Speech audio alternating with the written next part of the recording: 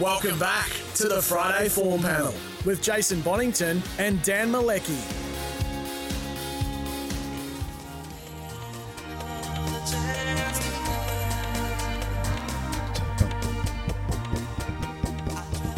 Welcome back to the Friday Form Panel. We're only about 5.5 minutes away from the news to find out what's happening in the world again. Hopefully there's some Collingwood stories. Go to Pyth tonight. Which Link will agree with. Our man on the buttons, even though, well, he's treacherous. So treachery's in this race, but, you know, former Fremantle fan, and the brother gets recruited to Collingwood and he starts barracking for Collingwood. What's your thoughts on that, Dan? Like, if you had a nephew or something, like, if a family member started playing for a footy team, do you switch your allegiance? It's hard for me to get my... Look, I welcome another Collingwood supporter, but it's hard for me to get my head around. I think I could have my entire family playing for Hawthorn, and I'm still going to barrack for Collingwood. Where do you stand on this?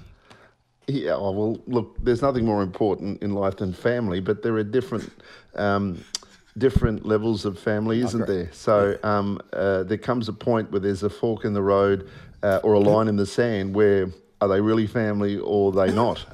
So it's a bit like Christmas Day. You know, you really work out the people that you want to spend time with and the people that you're glad you wish Christmas was once every 3 years. But in this instance, I think it's okay. It's okay to have more than one team that you follow.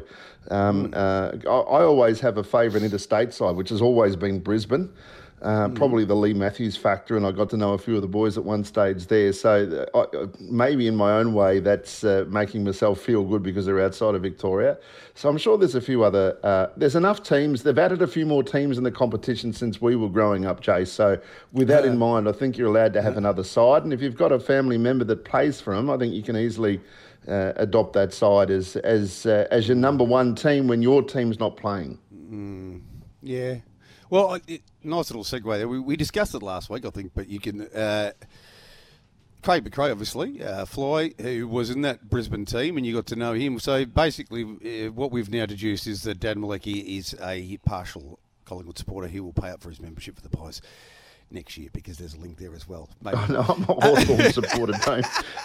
Now you put it like that, it would be challenging if a very close family member played for Collingwood. But the Craig McRae factor, probably I'd be okay with that, you know? I reckon, yeah, I touched that because I was a bit worried about your answer because nothing could make me change my allegiances from the black and white, the carrying bush. Right, let's get stuck into the first leg of the quarter. It's only a small field. So here's my big question. Breaking news. Broadcast. We have a market. Tough Tilly is at $1.25 and Treachery's at $3.90 currently. My question to you is, I understand that there's a fair, reasonable likelihood, I can't put a percentage on it quite, the Treachery will go back, as happened last time the two horses met over a short course trip.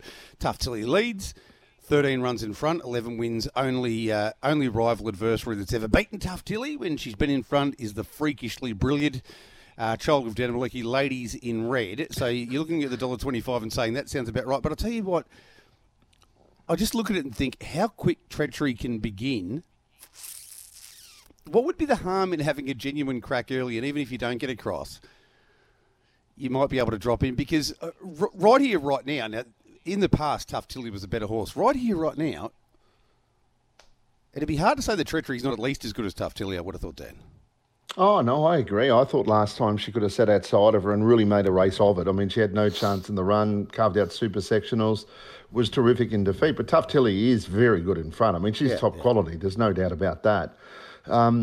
Treachery run the other day in the Maryborough Cup was absolutely fantastic, but she pulled pretty hard. So it was quite extraordinary that she could still finish off the way she did, considering she got so keen.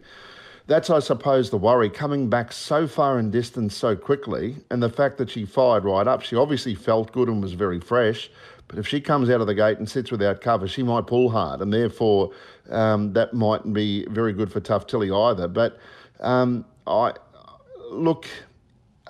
I wish Treachery had drawn 5 and Tough Tilly 6. That would have been interesting because I'm not certain you can put me in my place here, but if it was a straight line race for 200, which is effectively the battle for the early lead, regardless of where they had drawn, but it was just a straight race, I'd be confident enough that Treachery might be just marginally quicker than Tough Yes, Tilly. But 100% drawn right next to her, I don't know if she's a length and a quarter faster than No. I don't think so. I think there is a little edge there. But then again, I think Tough Tilly on a number of occasions they haven't opted to really press the button, because when they have, on a few occasions when she's drawn wide, she's very quick. I think Treachery is quicker, but that's kind of the point that I'm making, that I know they're stablemates and all the rest, but if you have a crack and there's a chance of you getting across, and if you don't, I know Relentless Me and Star Celebrity both have gate speed, but those two out wide, I just reckon they'd burn everything off. And if Treachery drops in behind the leader, and I know what you say about pulling, but I'm almost of the opinion here that Treachery is going so well that she could nearly, she could nearly run the entire way and make a race of this. And I think critically, even though Relentless Me's at 850, which I think is wrong, I think that's too short. It's almost a situation which you rarely get, where they've got so much superiority in class over this field that both of them could, get that petrol tank pretty low pretty early. And I can't really see anything coming from behind and beating them, but you might have a different opinion.